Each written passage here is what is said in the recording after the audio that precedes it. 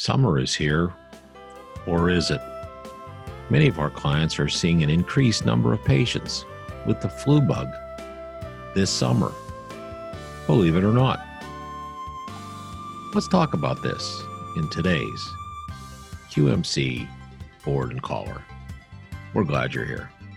Welcome to the QMC Board and Collar, news and thought-provoking discussions for today's emergency medical service provider.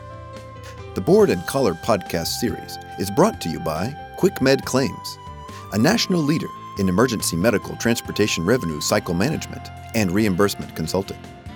Now, your host for today's podcast, QMC's Director of Client Services, Gary Harvat. So, with the increased number of patients we're seeing with the flu, let's take a minute to think about how we can effectively document when we transport persons affected with the flu bug. First question, do patients actually need an ambulance? I think that's a pretty good question. On the surface, and in contrast to the many severe emergencies we all handle on a regular basis, we seem to think about influenza as being not so bad. But think again.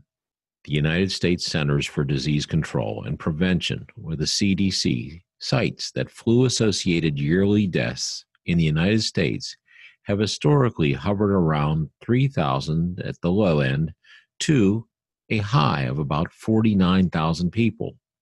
That's alarming to me. The CDC has this to say about influenza in the United States. Many seasonal flu-related deaths occur 1 or 2 weeks after a person's initial infection, either because the person may develop a secondary bacterial co-infection or because seasonal influenza can aggravate an existing chronic illness, such as congestive heart failure or chronic obstructive pulmonary disease. Flu-related serious illness may be even far greater than the government is able to track. Here's some facts.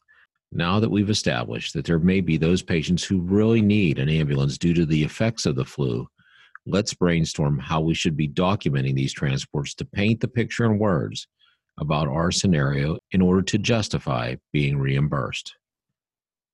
Describe the patient's medical condition in sufficient detail in your patient care report to indicate why transportation by any other means other than an ambulance was contraindicated for your patient.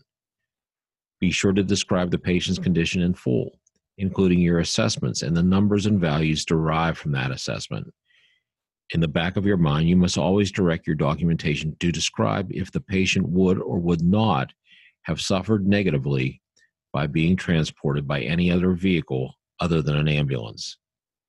Since the older members of our patient population are often found by us in some kind of extended care facility, it is also important to document why the patient could not be adequately treated for influenza-associated signs and symptoms at the facility. In short, was the trip reasonable in nature?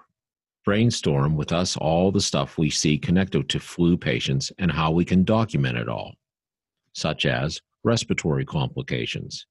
Because influenza often morphs into a respiratory scenario, we can think of our need to document 1. Lung sounds, 2. Pulse oximeter readings, 3. Oxygen delivery and by what device, 4. Need for suctioning, 5.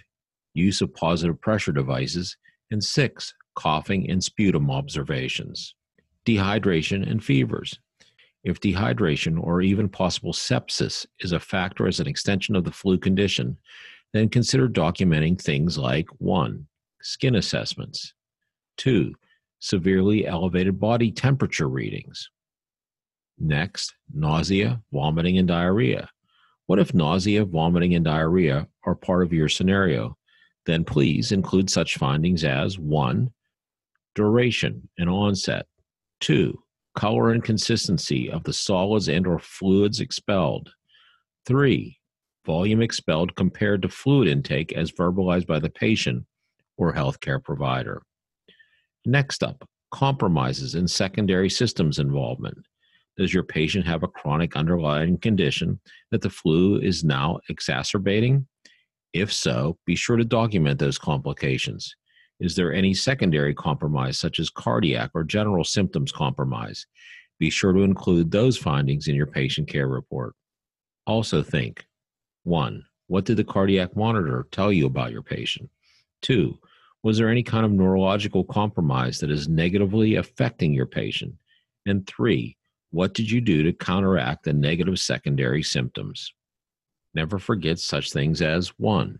Vital signs, 2. GCS, 3. Level of consciousness, 4. Mental status, 5.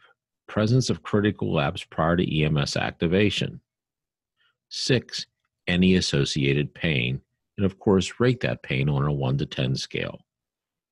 Field providers must document with enough detail to be accurate and truthful in all things related to influenza-type symptoms. Thereafter, your administration should be able to use your documentation that is well prepared to create a billing claim that adequately represents the medical necessity of the transport. If you follow these simple rules, surely you will justify the medical necessity for transporting the patient with flu-like symptoms. Thanks for joining us on this short edition of the QMC Board and Collar. I hope you found the information helpful and informative. My name is Gary Harvat. I'm the Director of Client Services with QuickMed Claims. Feel free to reach out to me at any time by emailing me at clientservices@quickmedclaims.com. Thank you for joining us today. Please be sure to subscribe to all of our podcasts. We'd love to have you. Have a great day, and hey, be safe out there.